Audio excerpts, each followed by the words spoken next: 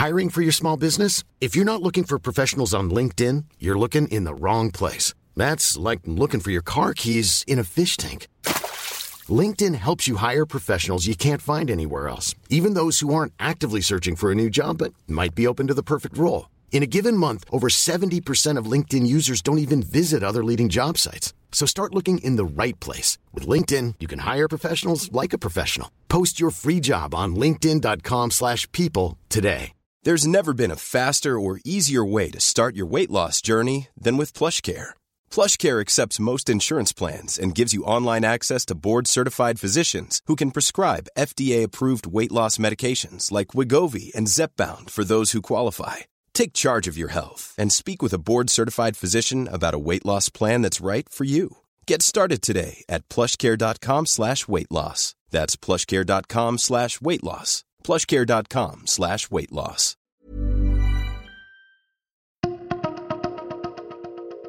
Chinese business magnate and billionaire Jack Ma is what Marxists would call a contradiction. He's come from nowhere and he's really come to epitomise the capitalist face of communist China. But then he disappeared, popping up weeks later on a short video, his location still undisclosed. So if Jack Ma is deemed to have risked that system, it would be not a big step to portray him as having sort of betrayed them. You're listening to Stories of Our Times from the Times and the Sunday Times. I'm David Aronovich. Today, the re-education of Jack Ma.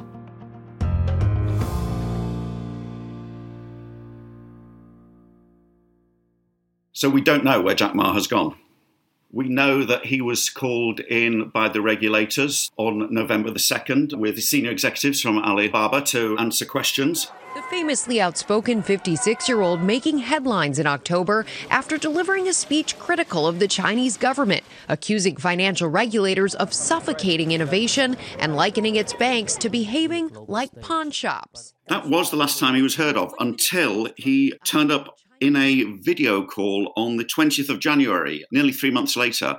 It was a short address, just 50 seconds. He was addressing a philanthropic organisation, a rural teachers initiative organised by his own charitable foundation. He didn't say very much, apart from the fact he was sorry not to be there in person, but was indicating that was because of the coronavirus. He was looking into the camera, looked quite relaxed, wearing a pullover with a sort of modern style watercolour painting behind him. He seemed to be in sort of quite pleasant residential sort of surroundings, but we don't know where he was and we don't know where he's been. The question is he keeping a low profile out of choice? He is being less visible purposefully.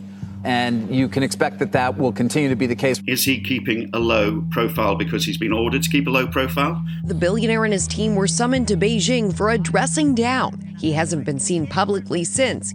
Or has he actually been in some form of detention? And could he, down the road, face the sort of legal prosecutions that other billionaires who've fallen foul of the system have? Many are questioning, where is Jack Ma?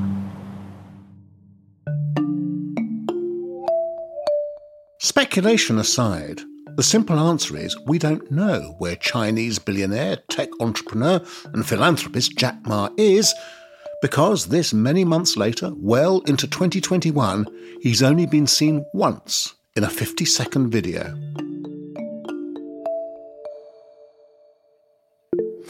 Go on, make me jealous. What's the temperature there in Bangkok? Well, it dipped down below 20 degrees centigrade this morning when I was getting up, so it counts as a cold spell. Philip Sherwell is the Asia correspondent for the Sunday Times. I'm based in Bangkok and I cover the continent from here, and I've been doing so for the last 4 or 5 years. That's a lot of territory to cover for one correspondent. The Times, our daily colleagues, there's a number of them around the region. For the Sunday, it's a bit more of a sort of pick your story and run with it. For Philip Sherwell, one of the most intriguing of those stories is the mysterious disappearance of Chinese businessman Jack Ma. Jack Ma is the most famous face of business, capitalism and entrepreneurship in China, and he has emerged as that face during China's incredible economic journey of the last 20 or 30 years, in his case more than 20 years. Jack Ma is the leading tech businessman in China. Back in 1999, he founded a company called Alibaba. 2 decades later, it's a global giant, China's Amazon. And its success has made Jack Ma one of the wealthiest tech entrepreneurs in the world. He's worth an estimated $50 billion. He's come from nowhere, and he's really come to epitomise the capitalist face of communist China. We might have a rubric for how this kind of business rise to almost uncountable wealth could happen in capitalist societies like the UK or the US. But how does someone like Jack Ma occur in communist China? It's a fascinating story. Jack Ma comes from a city called Hangzhou. His parents were traditional musicians, doesn't come from a business background, which many people didn't at that stage, but doesn't come from a party background either, which is where a lot of China's new entrepreneurs have emerged from their sort of their family party links. He taught himself English as a kid by speaking to tourists. Hangzhou's a bit of a tourist town. It's got a nice lake and canals and pagodas and temples. And he used to approach Western tourists and just practice his English. His conversations with travelling foreigners were so extensive that he became fluent in English. Now, that didn't help him with various college exams, which he failed along the way. It took him 3 times to get into college. But he did eventually get in there, emerged from college as an English language teacher. And that kind of exposed him to sort of influences in the 1990s that many Chinese people didn't have. He sort of started to look around at business opportunities. And on a trip to America in 1995, he sort of discovered this thing called the internet. He actually would regale people with these stories of his early failures. One of the most notable ones that he would regale people with was that when he was at college and he was trying to find jobs to finance his life there, he got turned down by KFC. I applied for Harvard for 10 times, rejected. When KFC came to China, come to my city, 24 people went for the job. 23 people were accepted. I was the only one guy. I think after you've become a billionaire, you can afford to tell stories like that about yourself. But it does suggest, what you've said about him, is that he possesses that kind of intelligence which is not easily measured by the academic world, but which really exerts itself in the world of business. Yeah, I mean, incredible business street smarts. He set up a few companies, some that succeeded, some that failed, before he and a bunch of other sort of, young, like-minded folks met around his kitchen table in his home city apartment where he's continued to be based and where Alibaba, his empire, is based. And they sort of bounced some ideas around and decided to launch this internet retail business. He had personally come up with the idea of the name Alibaba on one of his trips to America, and he was sort of seeing references to cafes and its name when he was in San Francisco. He sort of liked this idea that the Open Sesame motto opens up access to this trove of secret treasures, and so he seized on the name. When I see Alibaba, I immediately think of the 40 Thieves, a connection I'm not alone in making, it seems. One of Donald Trump's top advisors on China policy, Peter Navarro, his trade guy, recently noted that Jack Ma, like all Chinese tech entrepreneurs, had based his empire on stealing American ideas. Now, that's the claim of a China hawk, but he noted hence the 40 Thieves element of the Alibaba name. As if Jack Ma should have waited for Amazon's permission. What kind of lifestyle does he lead? On the one hand, he's still based in Hangzhou. I mean, he lives there with his girlfriend from college days who he married, and they have 3 adult children. And so, the hometown boy made very, very good. On the other hand, he is a complete showman. He has great sort of swagger that really stands him out from most entrepreneurs in many places, certainly entrepreneurs in China, and certainly in such a sort of quite a uniform society. And he has often appeared in company performance where he's turned up looking like Michael Jackson or Elton John, where he's done sort of showbiz type numbers. He sort of appeared in a mock mashup kung fu movie for a company show. He's got a rare combination of business know-how and absolute self-projection and confidence. And it isn't one that you'd necessarily guess by looking at his physical demeanour. So you describe him as charismatic? Yes, absolutely. He can command a room. He's sort of very at ease with different audiences. He's very confident, overconfident according to his critics. But he's a details guy too. He's quite the combination. Now, how well known is he in China? I mean, is he really, really famous, and has he appeared on TV a lot? He's extremely famous in China. And I mean, the party has sort of heavily promoted him in years gone by as, the face of digital China. He'd never confirmed or denied questions and reports that he was a party member, but he was outed as a party member in publications that were emphasising an award he'd just got for his contribution to the digital economy. If I can do the same thing in Africa, I may be able to help. Jack Ma even has a TV show. I want to make this show very educational, very fun, and I want in the show to teach people how to do business. When I see the entrepreneurs in Africa, I wish I was born in Africa today, that I can start my journey again next 20 years. It's a talent show for young entrepreneurs in Africa. The Apprentice, it isn't. It's part of Ma's personal philanthropy, help others succeed in countries where that's hard to do, particularly in Africa. So now, my age, the only thing I can do is support a lot of entrepreneurs in Africa. They can start their dream. They can start their journey. So it was that one of the big clues that something was very wrong came when Jack Ma failed to appear on his own show. For years, he has sort of travelled abroad as the Chinese government's de facto business representative to meetings with other countries in Southeast Asia. He's discussed their digital economies. A lot of critics in those Southeast Asian countries have feared that he was indeed the party rep trying to sort of lure them into ever closer associations with Beijing. He's sort of kind of lionised as this sort of rags to riches business star, which shows that, you know, if Jack can make it, anybody can make it. In that case, he has fulfilled quite a significant propaganda function for the Chinese government and the Chinese system, hasn't he? He's been an extremely important figure for the government, and for a government that's been trying to reassure or assure international investors as it's emerged from the more hardline communist anti-capitalist days that it is open for business and that, you know, entrepreneurship and innovation can thrive in China. He played a very important role as the face of that. I mean, he's a sort of de facto ambassador for the opening up of China as a business boom zone. Jack Ma took wing and soared towards the sun, but perhaps began to get too close. Just to set some context, Jack Ma has had run-ins with the regulators and the Chinese government before. He really does support a fairly untrammeled sort of business operation, and he has expanded quite aggressively through his Ant Financial Group into the world of money markets and credits and loans, and really taking on the state-run banks and the financial regulators, who are naturally risk-averse old grey men. So he's pushed the limits frequently before, but, you know, as we've discussed, he's also been a big plus for China, and so he's been able to get away with things that other business people might not have got away with. In late October, he was invited to give a speech to an elite audience of finance and political big names in Shanghai, in the country's financial capital. And he knew that coming down the track were tighter financial regulations, not, you know, just of his business, but of the tech and finance world generally. And they also were very worried about the spectre of financial instability, and that if companies get too big and crash, what will that impact be?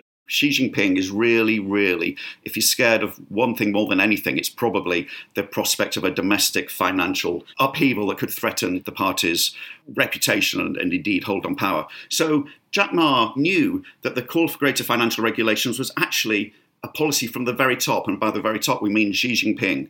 And yet he came out on that stage in October and didn't hold much back in terms of sort of criticising the banking industry as being a legacy of an ancient era. He said it had a pawn shop mentality, and he said the country's financial regulators didn't understand the internet and were stifling innovation.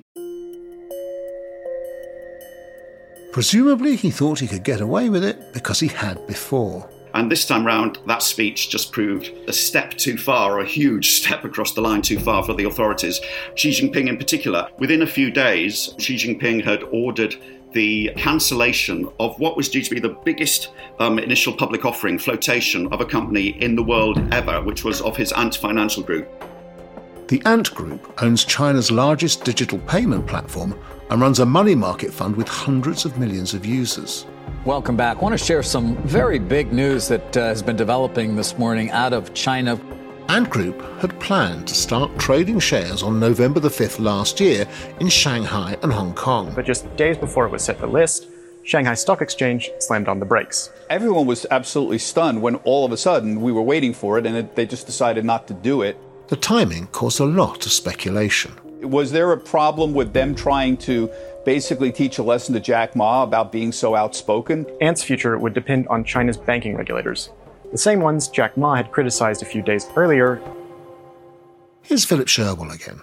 It was done very abruptly, having previously been approved, and subsequently, things got worse. Financial authorities announced an investigation of his Alibaba group for operating like a monopoly, in particular for requiring retailers to do business with it or nobody else. And they also announced they were looking into his Ant Financial Group, into its unregulated sort of operations in the finance industry. So he has had a very spectacular fall from grace on that front. There's some suggestion that the Chinese government was worried that he had become too big to fail, like some of the banks prior to the 2008 crash in the West.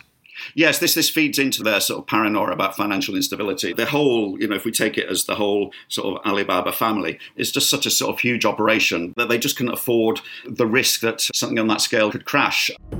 That was one motivation, but there was another. China is the world's most authoritarian surveillance state in a league of its own when it comes to sort of monitoring its people. But through their incredible customer base, Alibaba and Alipay have great access to people's spending habits and how people live their lives. And the Chinese government wanted greater access to this, and Jack Ma has always pushed back against that. You gather more information on Chinese citizens than anyone else in the country. You mean me? Yes. Yeah. So when the Chinese government comes knocking on your door, asking for that information, how do you handle that? What do you do? Okay. We have a very strict process working with the government. If they want to do it, it's related with the national security, we'll work together. Any country, any citizen, anywhere, you have to work. I believe Google has to do. If it's the national security of the USA, Facebook has to do it, Alibaba will definitely have to do it.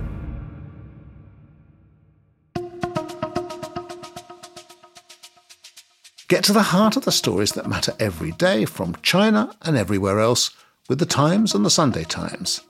Subscribe today and enjoy it 1 month free. Search thetimes.co.uk/stories of our times.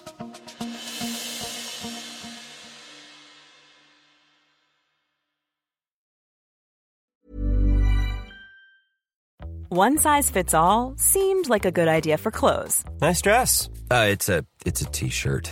Until you tried it on. Same goes for your healthcare. That's why United Healthcare offers a variety of flexible, budget-friendly coverage for medical, vision, dental, and more. So whether you're between jobs, coming off a parent's plan, or even missed open enrollment, you can find the plan that fits you best. Find out more about United Healthcare coverage at uh1.com. That's uh1.com. It's that time of the year. Your vacation is coming up. You can already hear the beach waves, feel the warm breeze, relax, and think about work.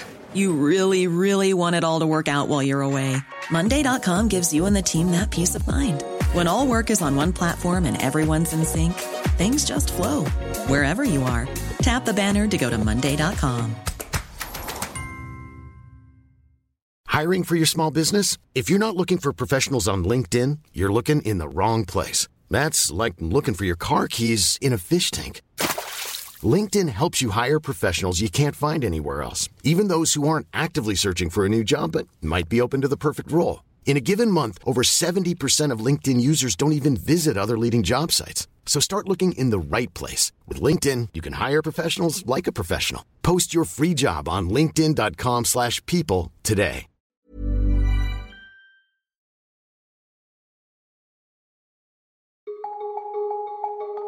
China government! China government! While all this was going on, stuff was going down in Hong Kong. On a side street, the police were still chasing the protesters. The officers jumping out of vans to tackle whoever they could catch. In some cases, violently. Mayhem keeping its momentum. The protesters thought that the one country, two systems model meant one thing. The Chinese government thought it meant something else entirely. Yes, well, the one country, two systems model was sort of agreed back in the days of Margaret Thatcher and Deng Xiaoping as the way that Hong Kong would be governed for 50 years after the handover from British rule to China in 1997. And it was an understanding that Hong Kong was part of China and, Hong Kong wouldn't have a separate foreign policy or diplomatic policy. The freedoms of expression, of business, of speech, of the media in Hong Kong would be preserved and guaranteed for those 50 years. And that system in the last year or two, but really in the last few months, has been completely jettisoned. China now looms larger than ever in Hong Kong. For the first time, it has imposed a law carrying criminal penalties without any consultation. Within months or even weeks, any form of subversion will be outlawed, and Chinese security forces could enter the city to end unrest. Xi Jinping, the Chinese leader, he became leader in 2013 of the country. He has been building up his power base since then. And he's now at the stage where he is not interested in challengers, and no place is untouchable. And just as Jack Ma has discovered, there's no such thing as an untouchable businessman in China, so Hong Kong and the protesters in Hong Kong are discovering that their challenge to China's power is just something that Xi Jinping will not accept. The introduction of a new security law in recent weeks has effectively made dissent illegal. To practice the policy of opposition is essentially illegal, is what they've said. I mean, people who've been arrested recently were arrested because they took part in opposition primaries to choose candidates for elections that were subsequently banned last year under the guise of coronavirus prevention. So they were just taking part in a process to choose their candidates, but by actually sort of proposing that they would stand against the pro-Beijing authorities in Hong Kong and the pro-Beijing parties, and hence oppose what those parties were doing in the name of sort of Xi Jinping, was itself deemed to be possibly subversive under this national security law. It's a very sweeping law. And remember, this was introduced in the summer of last year because for the previous year, in 2019, the pro-democracy protests in Hong Kong had been an incredible example of what is often called people power. The demonstrators were out on the streets in mass. The authorities kept thinking if they arrested a few more people or the police went in harder with tear gas and the likes, that these crowds would dissipate. They also just sort of gambled the cliche that Hong Kongers would ultimately be more interested in business and in commerce than in expressing their rights. The resilience and determination of that protest movement proved them wrong. But as things stand, the future is looking increasingly dire for pro-democracy activists in Hong Kong. One aspect on which there's been a sort of incredibly negative turn in the last few months is the crackdown on anyone trying to seek to cast any doubt on the official narrative about the handling of the coronavirus and the outbreak of coronavirus more than a year ago in Wuhan. We've had independent citizen journalists who took themselves to Wuhan to sort of report during the lockdown about the horrors of what was going there and quoting a lot of doctors and medics about this sort of desperate situation. They've either sort of been detained and disappeared, or, one of them was recently sentenced to 4 years in prison for her work from Wuhan. In Xinjiang, which is in the west of China, which is the predominantly Muslim province where the sort of largest local population is the ethnic Uyghurs, there have been these mass re-education camps, the forcible sterilization of Uyghur women, the use of forced labor in the fields to produce cotton and tomatoes that are exported to the world. In Inner Mongolia, there's been a move to crack down on the use of Mongolian language in teaching and to require all teaching to be in Mandarin Chinese.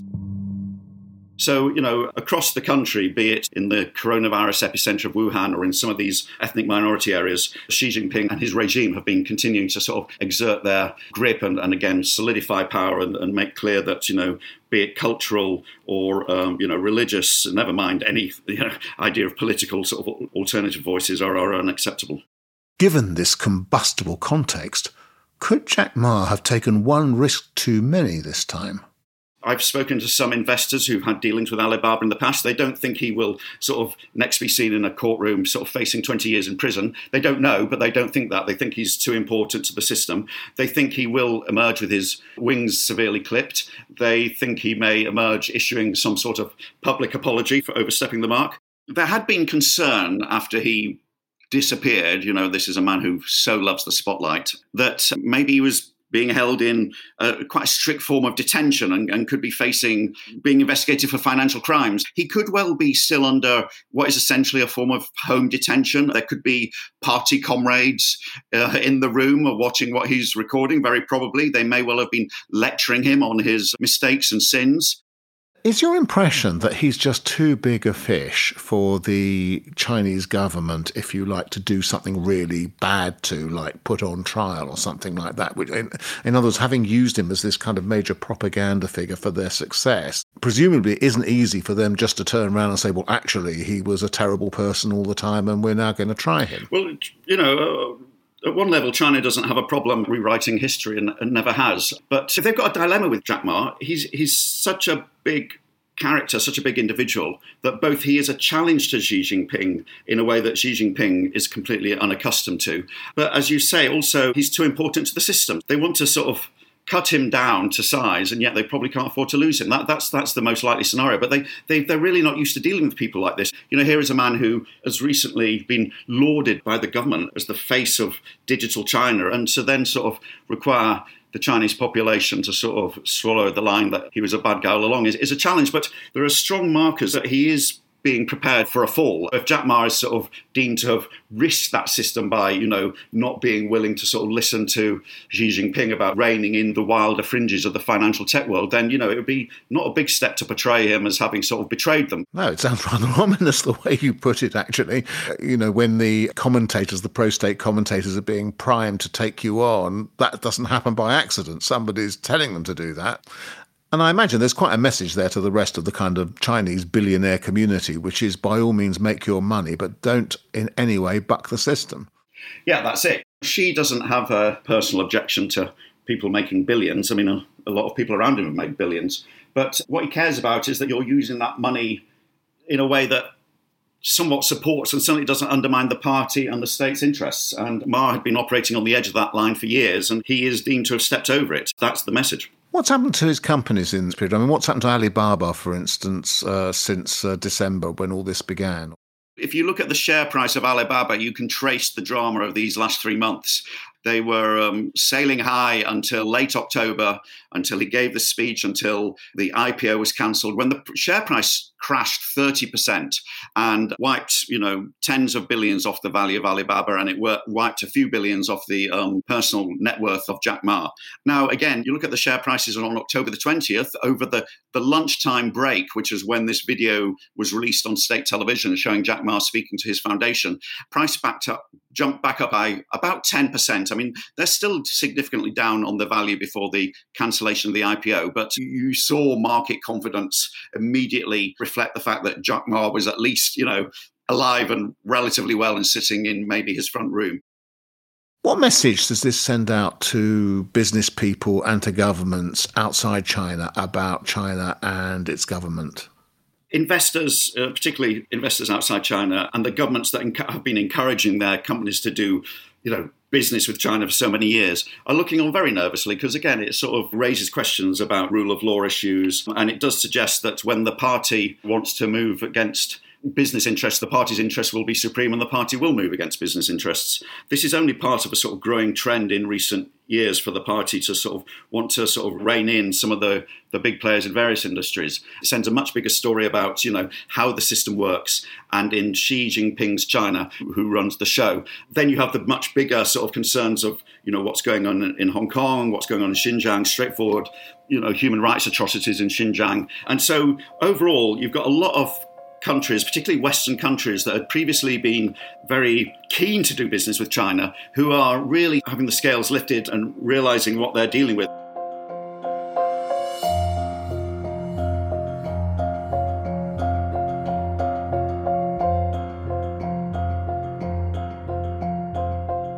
You've been listening to Stories of Our Times with me, David Aronovich, and my guest, Asia correspondent for the Sunday Times, Philip Sherwell. You can read more of Philip's work at thetimes.co.uk or in print on Sundays. The producers were Oliver Adamson and Leona Hamid. The executive producer is Poppy Damon, and sound design was by Carla Patella. Now, if you have a story you think we should be covering, maybe an idea for a future episode, or just thoughts on what you've heard, you can send us an email by writing to storiesofourtimes@thetimes.co.uk. See you again soon.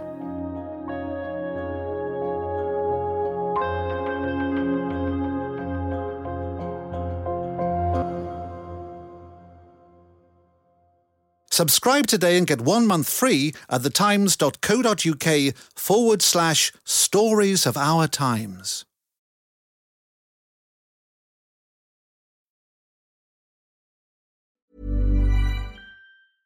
Hey, it's Paige DeSorbo from Giggly Squad. High quality fashion without the price tag. Say hello to Quince. I'm snagging high-end essentials like cozy cashmere sweaters, sleek leather jackets, fine jewelry, and so much more. With Quince being 50 to 80% less than similar brands. And they partner with factories that prioritize safe, ethical, and responsible manufacturing. I love that. Luxury quality within reach. Go to quince.com/style to get free shipping and 365-day returns on your next order. Quince.com/style. When you make decisions for your company, you look for the no-brainers. And if you have a lot of mailing to do, Stamps.com is the ultimate no-brainer. It streamlines your processes to make your business more efficient, which makes you less busy. Mail checks, invoices, legal documents, and everything you need to keep your business running with Stamps.com. Seamlessly connect with every major marketplace and shopping cart. Schedule package pickups and see your cheapest and fastest shipping options from different carriers, with rates up to 89% off USPS and UPS rates. And with the Stamps.com mobile app, you can take care of mailing and shipping wherever you are. Make the same no-brainer decision as over 1 million other businesses with Stamps.com. Sign up with code PROGRAM for a 4-week trial, plus free postage and a free digital scale. No long-term commitments or contracts. That's Stamps.com. Code PROGRAM.